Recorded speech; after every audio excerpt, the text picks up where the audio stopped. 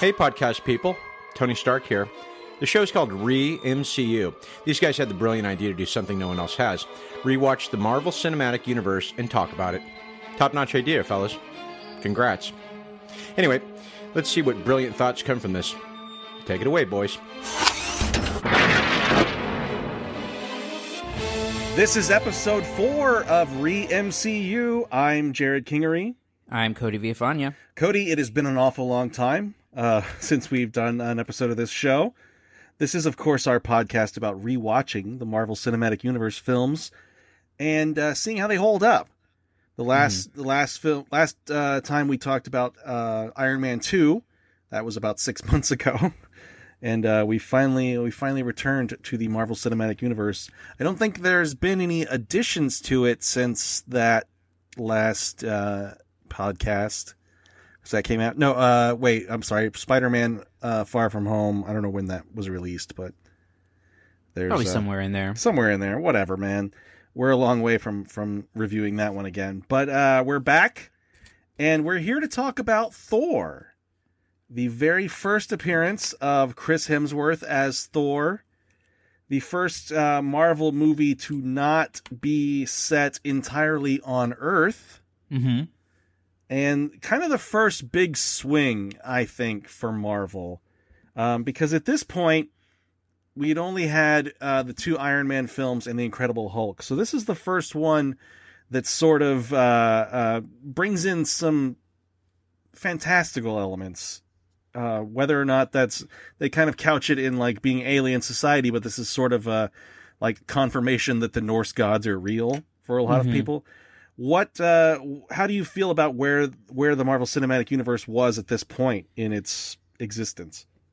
Well, I think that they had, for lack of a better term, played it safe up until this point. I think in particular, I think that they were sort of coming off of a couple stinkers, in The Incredible Hulk and Iron Man 2, and I think that people were getting a sense that this was going to be, once Iron Man and the Hulk, which are 2 kind of iconic characters. And Iron Man was sort of made iconic more so by that first movie, but Iron Man and then the Hulk, which was an iconic character. I think Thor was one of the first chances for people to kind of extend a little bit beyond, everything that's sort of happening, like you said, on Earth. But also maybe with some familiarity. I think, comic book people are obviously familiar with Thor, but maybe not general audiences. And it's certainly not as much as like Captain America, as we'll see next. But yeah, I think that was an interesting point. And I think another reason why it was a pretty big swing was because I think people forget that at this point, Chris Hemsworth was a virtual unknown when he was cast. I think he had only done 2 movies before, and one of them was his like tiny cameo in that first Star Trek movie, where he played Kirk's father. Yeah. So he was basically unknown. Tom Hiddleston was basically unknown at that point. Your biggest star power in that movie was Natalie Portman and Anthony Hopkins. But yeah, we'll get into that in a little bit when we talk about cast. But yeah, so it was a big swing, not only because of those factors, but because your main Avenger here is a virtual unknown, which is something that I think Marvel started to play with a little bit more as the MCU went on. You mean like the character or the actor? The actor. Oh, okay. Being an unknown, being a relative unknown, or kind of, not an A-list person playing someone. Right. Yeah, this is the first one to kind of feature a character it felt like they were scraping for, because they don't, at the time they didn't own X-Men, they had no rights to Spider-Man, so those deep benches, especially of something like X-Men, was off limits to them. So they had to dig and found Thor, which has been a popular character for a while. But growing up as a comic book fan, it was never, ever anyone's first choice. Right. And he's kind of goofy looking in the comic books. He's got in the comic books, he has no beard and wears long hair and a helmet with wings on it and a cape. So he's kind of a ridiculous, looking character, and he had this weird sort of Shakespearean language, and he was not language, but dialect, and he was sort of almost sort of insane in the comic books, and the fact that this was the biggest swing since Iron Man and Incredible Hulk, and for better or worse, Iron Man 2 was okay. It wasn't great. Incredible Hulk was kind of a dud. But that this film came along and introduced this world in a way that was, surprisingly, looking back at it, mostly comical. Yeah, but in a different way that Thor is comical now. Right. But yeah, it's interesting that this was the one that they held that they put forward as the third take instead of something I figured would be a little more safe like Captain America, but I guess it was all part of the. I mean, Captain America only came out several months after Thor anyway, but it feels like that would have been the natural next step.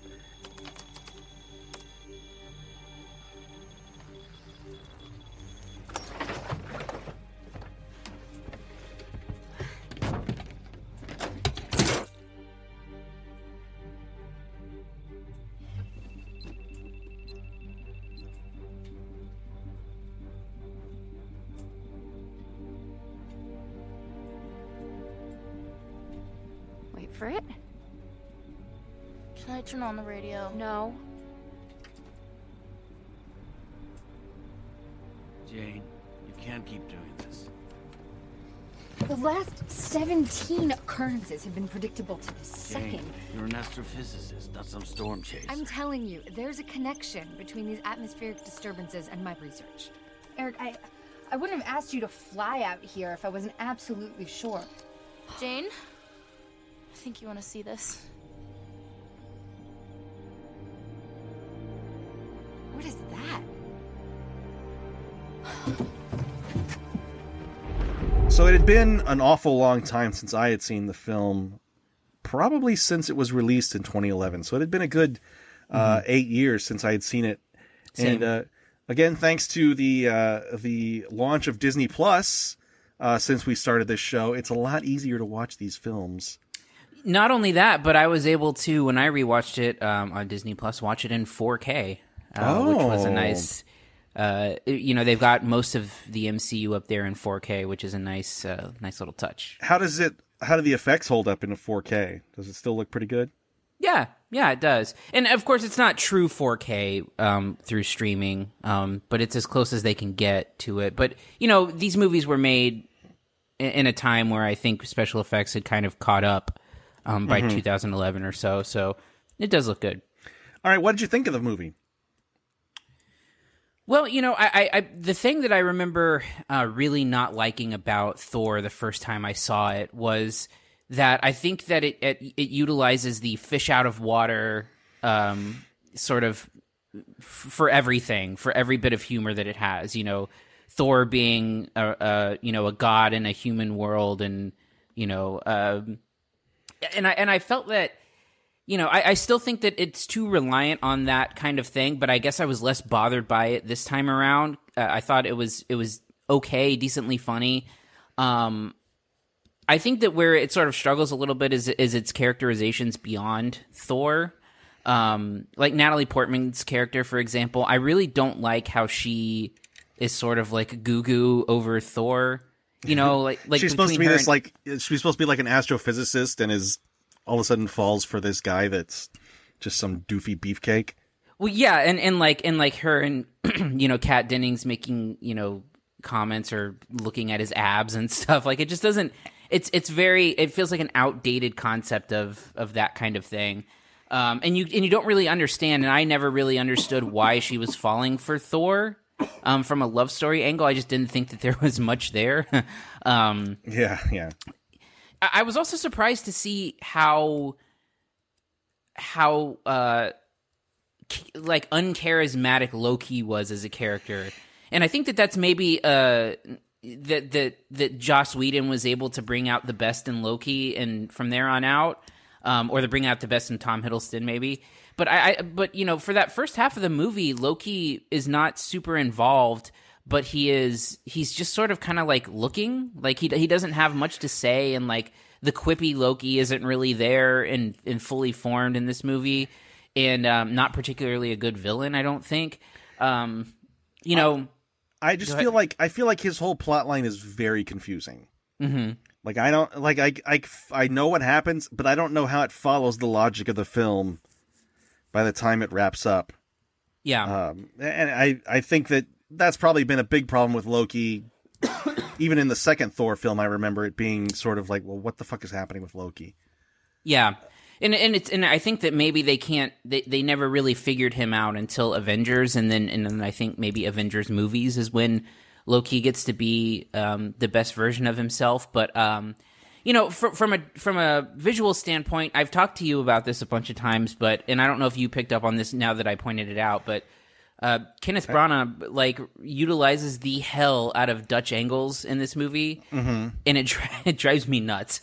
Why? It's just a stylistic crutch that I hate. Like every fucking camera angle is diagonal or cross. It just sucks. I just really don't like it. Like I understand it if you do it every so often, but like every other scene is shot in a Dutch angle, and I really wasn't a fan of that. I think that a lot of the Asgard Earth stuff I think looks really cool. I think that they established a visual like just the whole idea of Asgard in general, you know, with all of the gold that's there, and then like the Bifrost and stuff, and looking at the colorizations of that. I think that it's a really cool visual thing, and like visually the costumes of the Asgardians is you know, I like that element of it, which really kind of does its job of transporting you to a different place. Like, you know you're not on Earth. You know that you're at this different place with these different people. And I think that a lot of the action sequences are kind of cool. I really like the whole sequence with the destroyer that takes place in that town. That was a lot cooler than I remember it being. Yeah, you know, I will say overall the movie is more interesting than I remember it being. And I don't know why it is that this is the second film in a row between this and Iron Man 2 that I've looked back on, you know, before rewatching it as something that was boring and not interesting. But watching it now, I can see how fun it can be at times. I think that the humor doesn't always land. And I think that there's a little too much self-seriousness in it. Like the Odin sleep is a ridiculous concept that just sort of happens in the middle of the movie. But I think that for the most part, the Chris Hemsworth stuff on Earth is pretty fun. I think it really gets bogged down, even more so than Iron Man 2, in being a part of this bigger universe that they're building. Because if you remember, Iron Man 2 ends with the Coulson discovering or going to the crater where Mjolnir, the Thor's hammer, has landed on Earth, and then they set up this whole sort of shield perimeter around it, and Coulson and Shield are very, very involved in this movie. Yeah, I was going to mention that, but go ahead, and then I'll ask you a question about that. No, I'm just saying it's you got to be on board with this being kind of episodic at this point, which I don't know, you know, looking back is fine, but I think maybe at the time it was too much. Yeah. Go ahead. No, go ahead.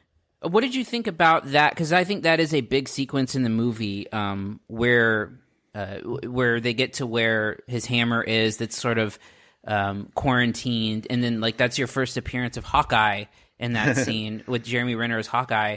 What did you think about that sequence? Because that's like some super heavily involved Coulson, Hawkeye, Avengers pre-world building stuff, and I was wondering if you thought that scene was too much, or if it was kind of like because that's a good, interesting, I think, fight scene at times. If I'm not mistaken, it happens like in like mud or rain or I like the way it looks, and I like I like that Hemsworth's Thor just gets to kick ass all the way through it.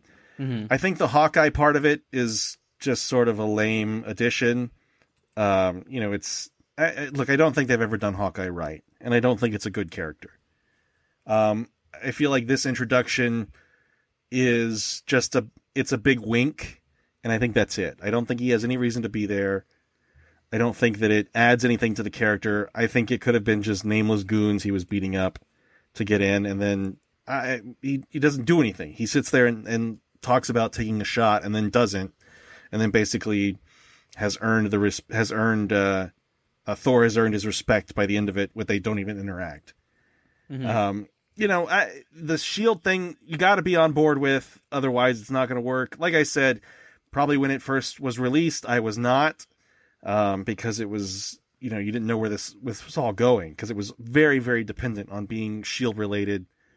And, Coulson acts as the glue between this and Iron Man 2.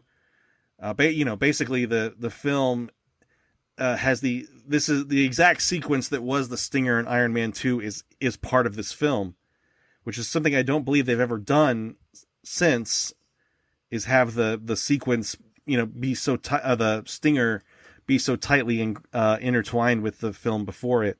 Mm-hmm. Yeah, it's fine. I don't think it's necessary. You could take that all out without affecting the plot line of Thor at all.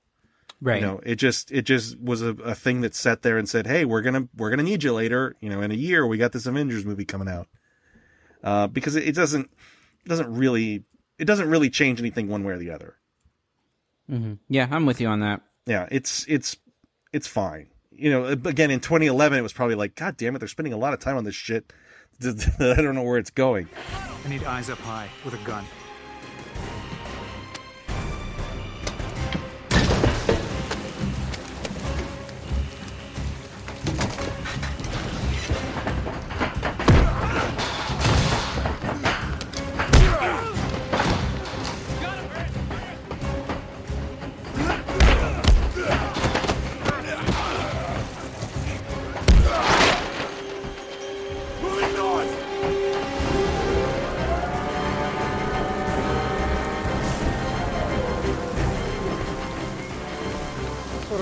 There's a massive electromagnetic surge coming off that thing. Systems are barely coping.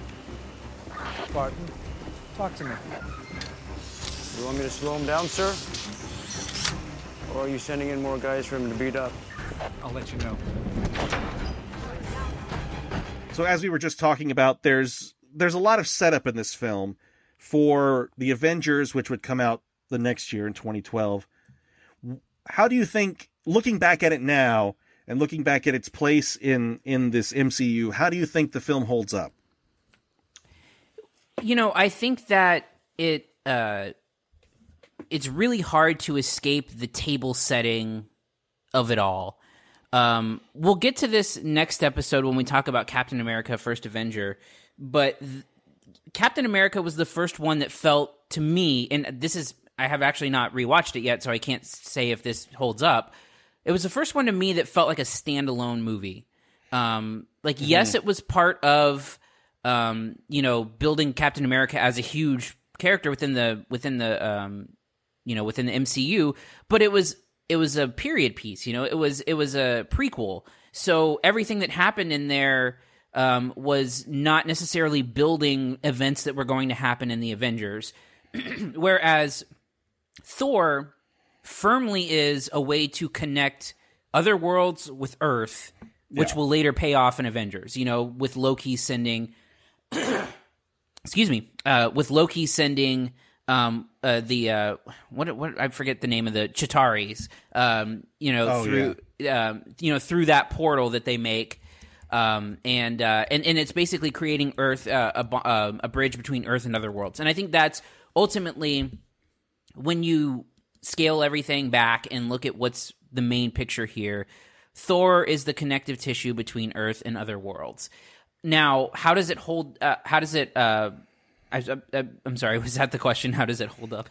well, sorry. Looking back at it, its place in the MCU, how does it hold up? Yeah, I think that when all is said and done, and I think when we look back at the MCU as a whole, I think we're going to see this as one of the lesser works.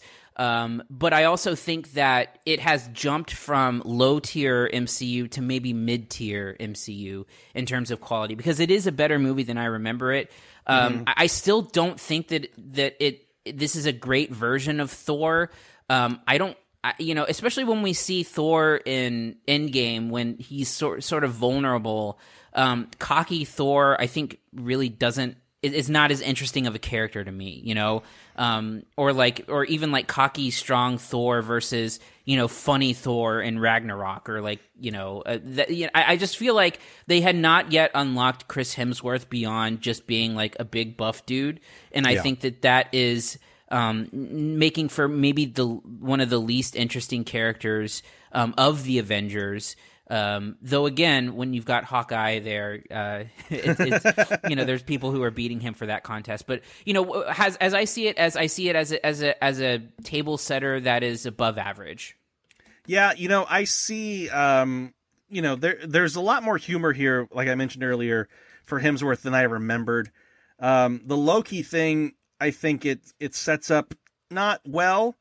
And then I don't know if you remember this, that Marvel has officially retconned that Loki was under the influence of the Mind Stone in Avengers. Mm-hmm. So he's not really a bad guy in Avengers, which I don't know how I feel about that. Because he's pretty clearly like he's the trickster god is what his whole, motif is, but that they've kind of neutered him and turned him into a tragic hero is, I don't think fits with the version of the character that's here. And again, I don't think that, like you mentioned, they haven't really used Hemsworth. They didn't really know how to use Hemsworth at this point, which of course is his first film. But even in Avengers and Thor: The Dark World and Age of Ultron, I don't think that they use him to his fullest potential. I don't think the humor that he's able to imbue the character with is on display until Ragnarok, and I think that just is when it all clicked and made Thor probably one of the most interesting characters at that point. Mm-hmm. Which and he's, of the big three, him and Chris Evans and Robert Downey Jr., he's the one still going to play the character now. Mm-hmm. And I think that probably has 100% to do with how the character has evolved into this, humorous yet vulnerable yet strong character. And I think looking back at it here, you can see some of the elements of that. And I don't think it's a bad film, at all. And I think it, like you mentioned, I think it's kind of moved to mid-tier for me. You can definitely see that they weren't quite sure what to do yet. And I think it's, it doesn't completely, it's not an Incredible Hulk where they just sort of forget about it. And it doesn't need to be forgotten about, but it is interesting to see how it's come so far from this point. Because I think that they, there was a lot of the Asgard stuff is a little self-serious. Mm-hmm. I think, Idris Elba, I think, is wasted in this role as what's his name? Shit. I keep forgetting his Heimdall, who the keeper of the Bifrost. I think he never really got to be an interesting character.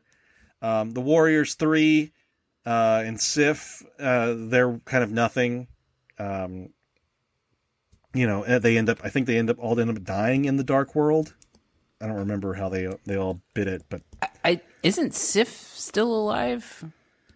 I know she was alive after the Dark World because she played. She was in like an episode of what's that show? Agents of S.H.I.E.L.D., like where they were cleaning up. But I don't know. I don't remember. That's how like not. That's how not memorable they are. Is that they like I don't know if they're dead or not. Because I remember Zachary Levi was in the second film, and his character died. Yeah, that's right. Anyway, I think it holds up okay. I think it's again, you've got Captain America coming up, which is so much better of a movie than this film, and just so much more interesting because, like you said, it is a standalone until basically the very end. And it's got that cool period piece, and it's got an interesting cast. And this one I think is fine. I think there's some dumb stuff in it, like the Odin sleep doesn't, like, it just seems silly. Yeah. Name? He said it was Thor? Thor. And your relationship to him? I've never met him before. Until she hit him with a car. I grazed him, but she tasered him. Yes, I did. Hi.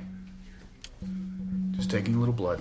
How dare you attack the son of Odin! Need some help! I'm here to help you. Security to ER3!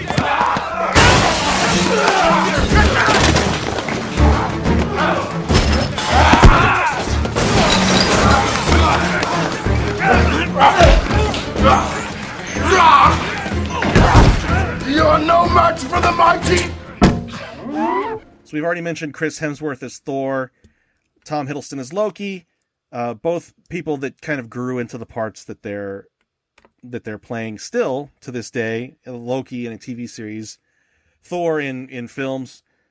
The rest of the cast, what did you think of them? I know there's some heavy hitters in here, like we mentioned, Natalie Portman and Anthony Hopkins, but did you think that they worked in the film? I think that Anthony Hopkins is a double-edged sword, because I think that he adds like gravitas towards, the role in the MCU and sort of just like making it a somewhat serious thing, just because he's a world-renowned actor.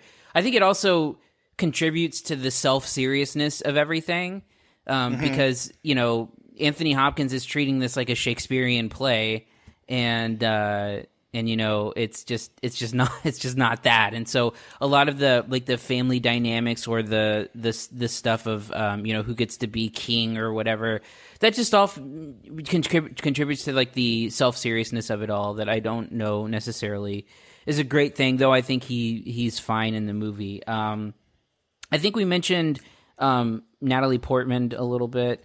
Again, with her, it's a weird balance between her being, a super smart female scientist, and then her being, weakened by Chris Hemsworth abs.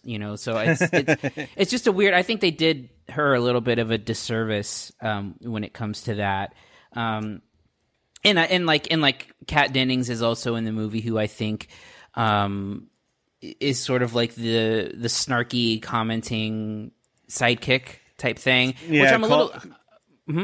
She calls a hammer Mew Mew, and gets. I'm a little surprised that she didn't have more to do within the grand scheme of the MCU, but yeah. And then I think Stellan Skarsgård. I actually kind of like the role in the movie that he plays, where he's sort of unsure but needs to be convinced, and then like and he obviously plays a part throughout the role of the MCU. But I like him as an actor. It's kind of a cardboard character, but I kind of I think this movie needs it. He gets to kind of be like unhinged in later films. Like is it Avengers where he's running around naked at the beginning of it? Because he's hypnotized. Which one does he end up like running around naked because he's under the influence of the Mind Stone? I don't know, because he's under the influence of the Mind Stone in Avengers, but I certainly don't remember him running around naked. Maybe I'm making that up. This. Maybe I want to see Stellan Skarsgård run around naked. I was wondering about the Kat Dennings thing, because from what I can gather, and I don't think it's ever been officially said, Natalie Portman was not terribly pleased with how this all went, from what I understand, or from what at least it appears on the screen, because she's completely missing in Thor Ragnarok, and only briefly appears again in footage from the Dark World added into Avengers Endgame, and I think she voiced one line in there. But now that she's coming back in this Thor Love and Thunder, is that what it's called? Yeah. As a female Thor, I'm curious if that brings back the character, like the other character, like Kat Dennings with her, because it's not a terribly progressive part for a female actress, especially one who would later win an Oscar for Black Swan, and someone who's as high profile as Natalie Portman, to kind of be the fawning love interest, which is something I don't think these movies have handled terribly well. It's not until Iron Man 3 that Pepper Potts gets to actually do anything. I think we mentioned that in the first Iron Man film that she sort of is running around in high heels and the damsel in distress. So I think that this was probably the first sign of some sort of progressive mindset that was lacking in these films. That they were making these films for teenage boys, and then they became huge hits, and they realized they had to accommodate, the female demographic that they've been ignoring for the last 30 years. I don't know. I mean, it's curious to me that how Natalie Portman, she's not, she's not a no one. I mean, she's a very big star at this point, and how she ended up in this role that is sort of thankless at the end of it. She gets, sent off with a kiss and that's it. But, apparently that's changed with this new film. So, let's see who else was in this film. Rene Russo has a small part as Thor's mother, which I guess is not really that big of a deal. Who else? We have we mentioned Idris Elba as Heimdall, who I don't think ever really came into his own in this series. No. Who else is in this film? Is there any other? Just some other, Ray Stevenson and is in it. Colm Fiore, who was in. I mean, just a bunch of character actors along the way. Yeah. Oh, do you want a bit of just a little tidbit of trivia of who was offered the role but turned it down? Yeah, let's go for it. In October 2008, Daniel Craig was offered the role of Thor but turned it down because he was committed to James Bond. Wow. Anybody else? No, but again, and perhaps we should do this research prior to recording. But I was just reading through, and originally, David S. Goyer was in negotiations to direct and write, and then it got passed to Matthew Vaughn, who was attached until 2008. And then Guillermo del Toro was in talks to direct the film, but turned it down to do The Hobbit, which of course he didn't end up doing. Yeah, yeah. And then it went on to DJ Caruso, and then finally Kenneth Branagh entered to direct. So it passed through many hands in a very short amount of time. But again, think about a Daniel Craig Thor directed by Guillermo del Toro, and that's a very different movie. That is a very, very different movie.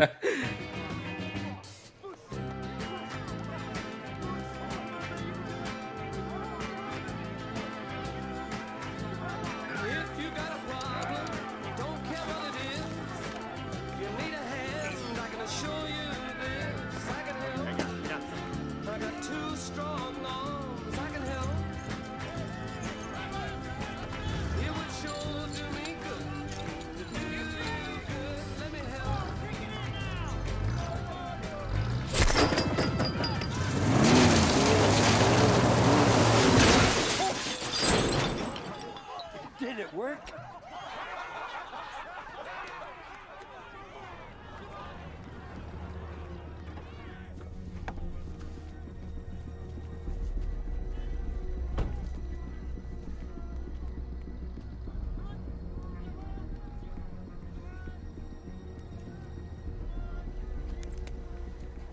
Sir, we found it. So this, again, was another year packed full of superhero films, 2011.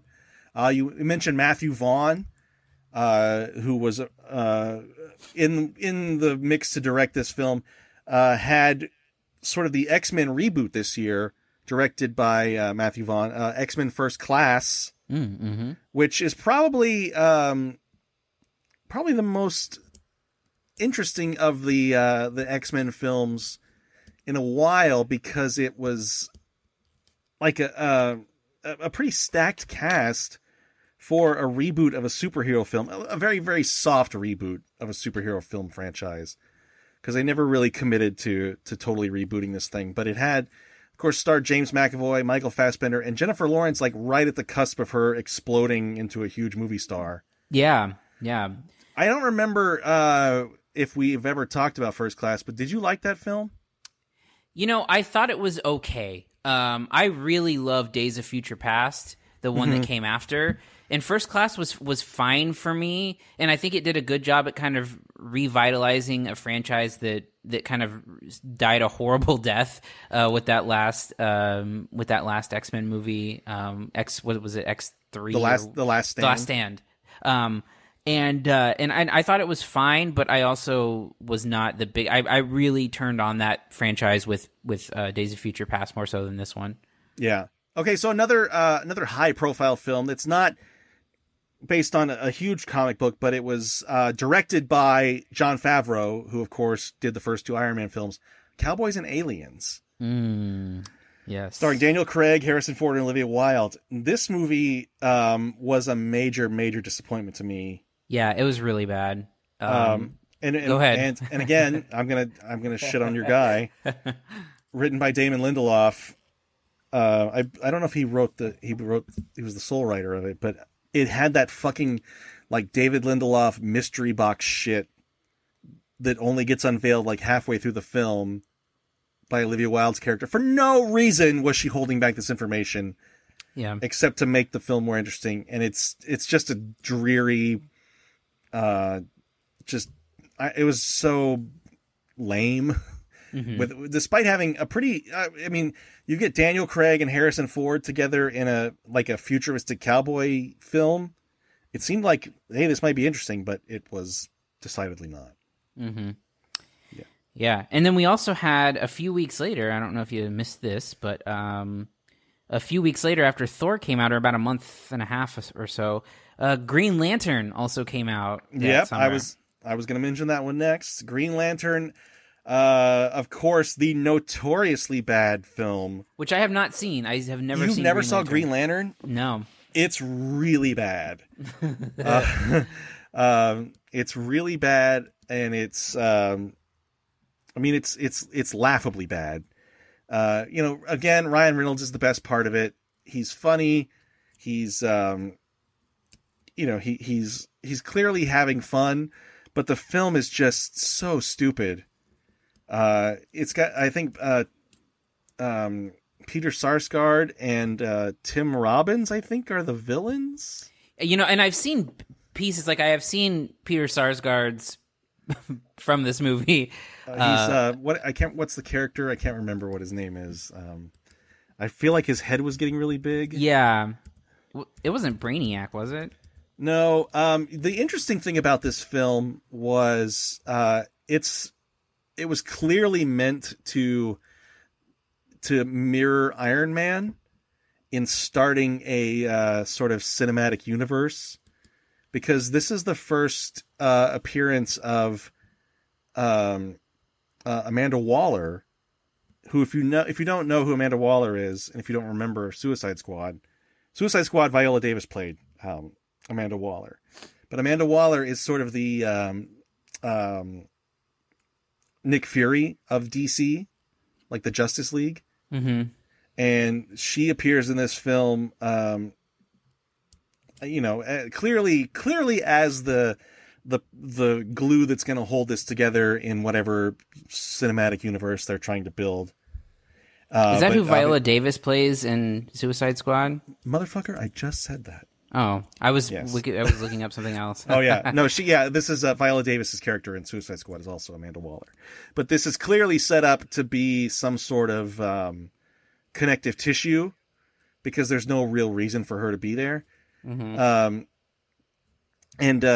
This is obviously before Man of Steel came out. I don't remember when Man of Steel was released. I think 2013. But this Green Lantern is just notoriously stupid, and it is of course ripped on in the post-credit scene in Deadpool 2. Mm-hmm. Yeah, it still made some good money. I would like for you to see this movie someday, just to see how bad it is. When we do DCEU. Yeah. It's DCEU, right? DC Extended Universe? Yeah. Whatever, man. Also, this was just... Green Lantern was beat in the box office by a little film called Super 8. Your favorite. Wow. So, and then the last comic book movie we'll mention is a one that it's very, very weird to think about the casting and the creation of this. The Green Hornet. Oh. Did you ever see The Green Hornet? Is this the Seth Rogen one? The Seth Rogen one, directed by Michel Gondry. Yeah, I did see that. With Jay Chow and Christoph Waltz also. It came out and by the way, Cameron Diaz, who has there was no lead up to her being in this film, no promotion of it.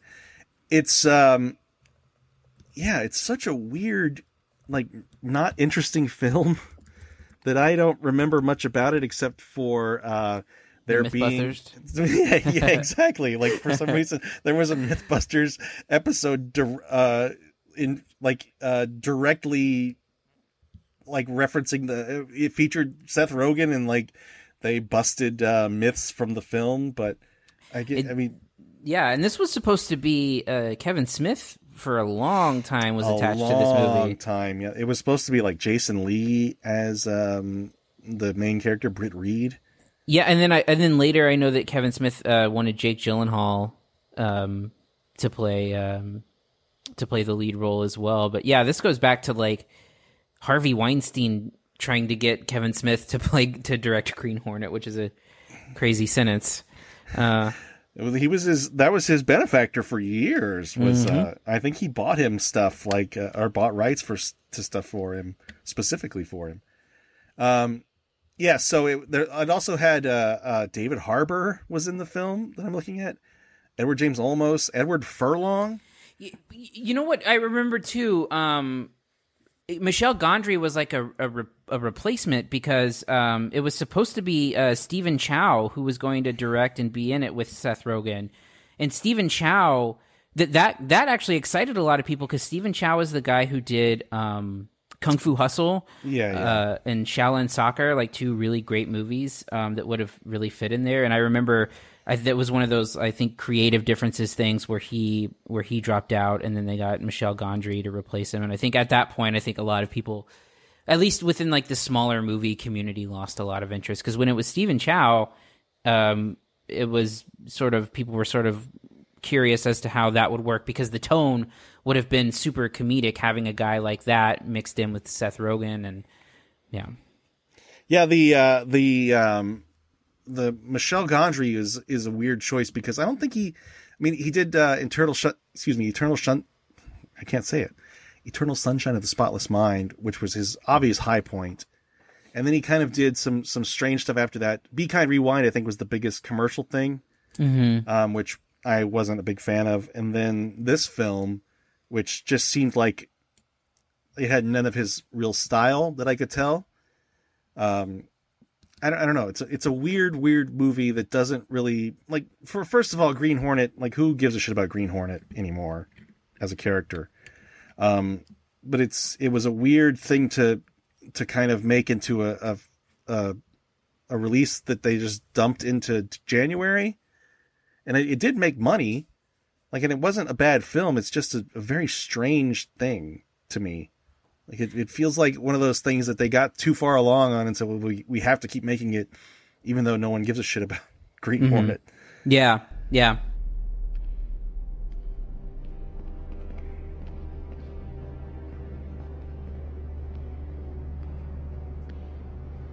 Dr. Selvig. So you're the man behind all this? It's quite a labyrinth. I was thinking they're taking me down here to kill me.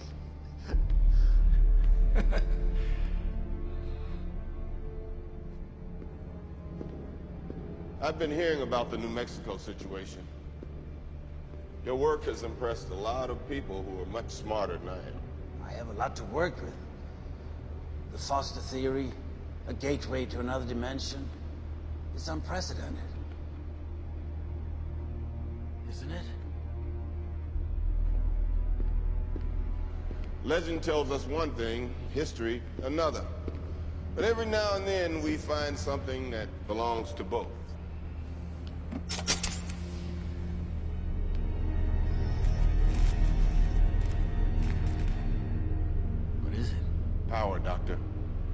we can figure out how to tap it, maybe unlimited power.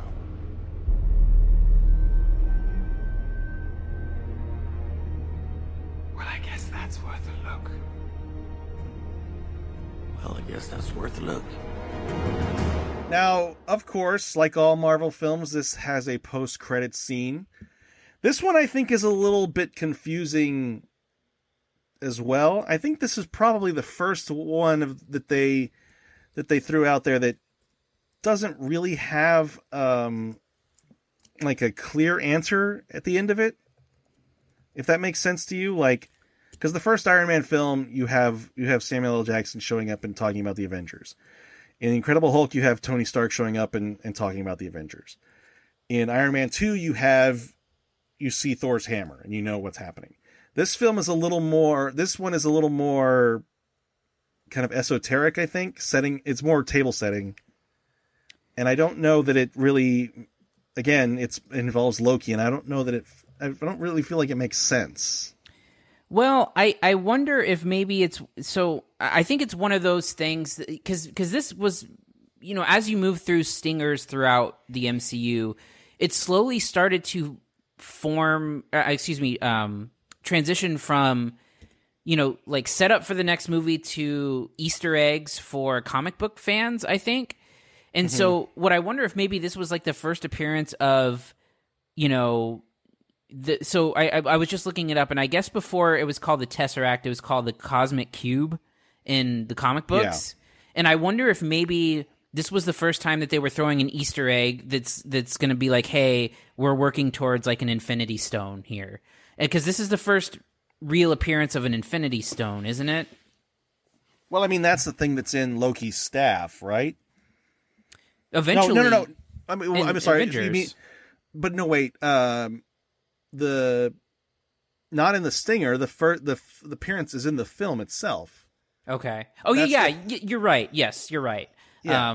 So I think maybe it was setting up like, Thanos as maybe a potential character moving forward for comic book nerds, But I don't know, it's because I mean the Tesseract obviously plays a huge role, and it's the opening sequence of the Avengers, so it ties in that aspect. But yeah, it's not directly setting something up that makes a lot of sense as it pertains to the next movie or introducing a new character or teasing a sequel or something like that.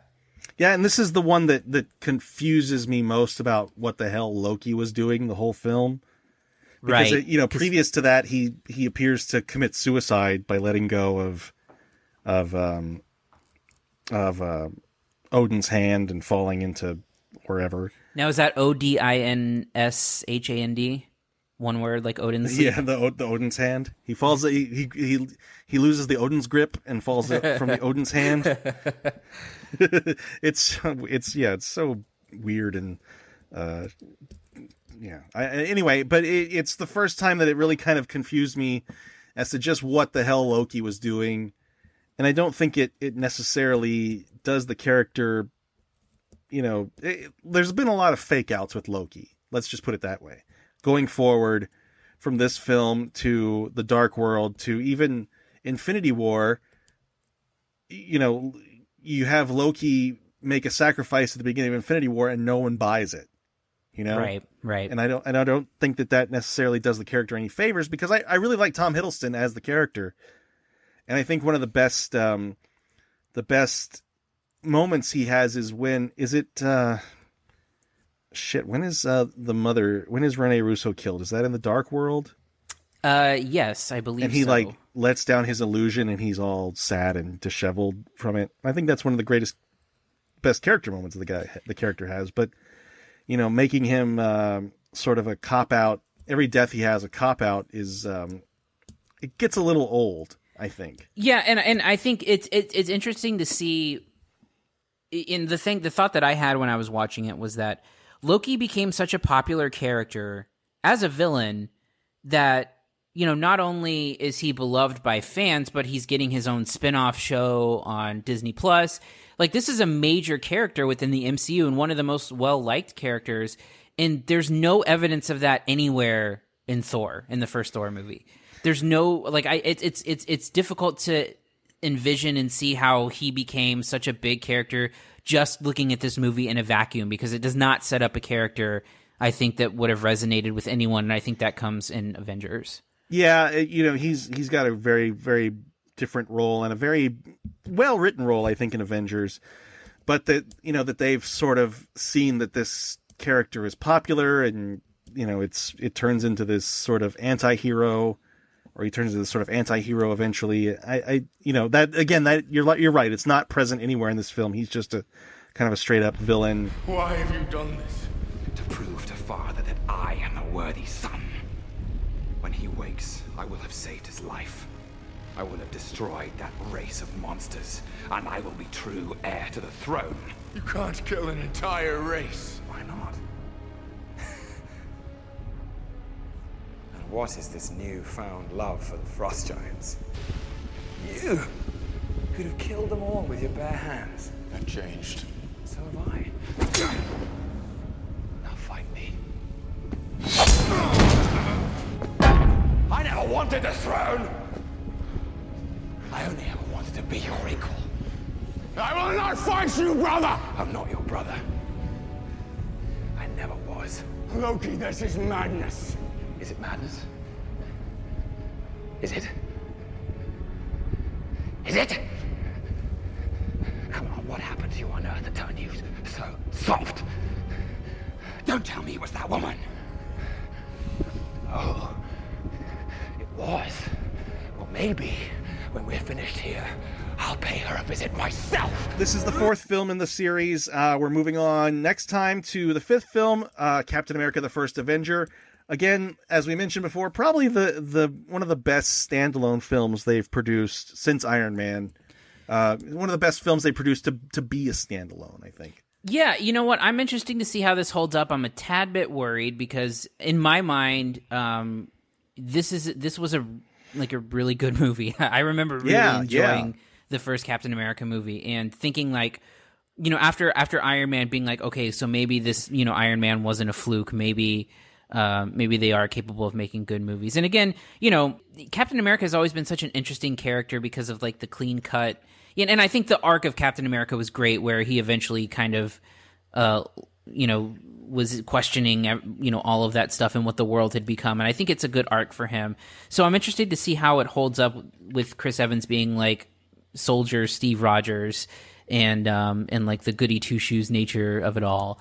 And seeing how that holds up. I still think Captain America has been by far the best character. Oh, sure. that they've produced. I think it's been the most consistent. Again, Robert Downey Jr.'s Tony Stark kind of vacillates between films as to being a guy that's through with it all and a guy that wants to protect the world and all that shit. But I think from the beginning, Captain America was and remained the best single characterization they had. Again, this film has Tommy Lee Jones in it that I'd forgotten about.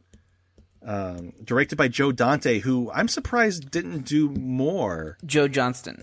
Oh, I get him confused with Joe Dante. Joe Dante did the Gremlins. Joe Johnston is the Rocketeer special effects guy. Yeah. Yeah, and I'm looking forward to that. And I even remember Red Skull being a pretty decent villain too. And I think that Marvel has forever struggled with villain issues. And so, yeah, you get a lot of interesting elements of this and stuff that eventually kind of paid off as well with the Peggy stuff. So I'm really interested to take a look at that movie and see how it holds up. I'm a little concerned because I want it to still be good, but time will tell. Yeah. All right. If you want to reach us, you can find us on Twitter at ReMCU Podcast. We're also on Instagram as ReMCU Podcast. If you want to listen to our other show, Cody and I host the Cinesnob Podcast. That is our weekly-ish movie review show. You can find us on cinesnob.net. If you want to email us there, you can email us at podcast@cinesnob.net. Again, Captain America, First Avenger next. Hopefully we won't take a 6-month break. But for that, anything you would like to add about Thor before we head out, Cody? No, not about Thor. But if you like this show or either of or the Cinestomp podcast, definitely leave us a Apple. It's not really iTunes anymore, right? So Apple Podcast review, and let us know what you think. And yeah, I regarding Thor, I'm interested to, it appears to be better than we remember it. But I have a feeling that when we watch like Thor Ragnarok, we're going to be like, oh yeah, so this is Thor. This is and that was some weird movie. Yeah. All right. I'm Jared Kingery. I'm Cody Villafana.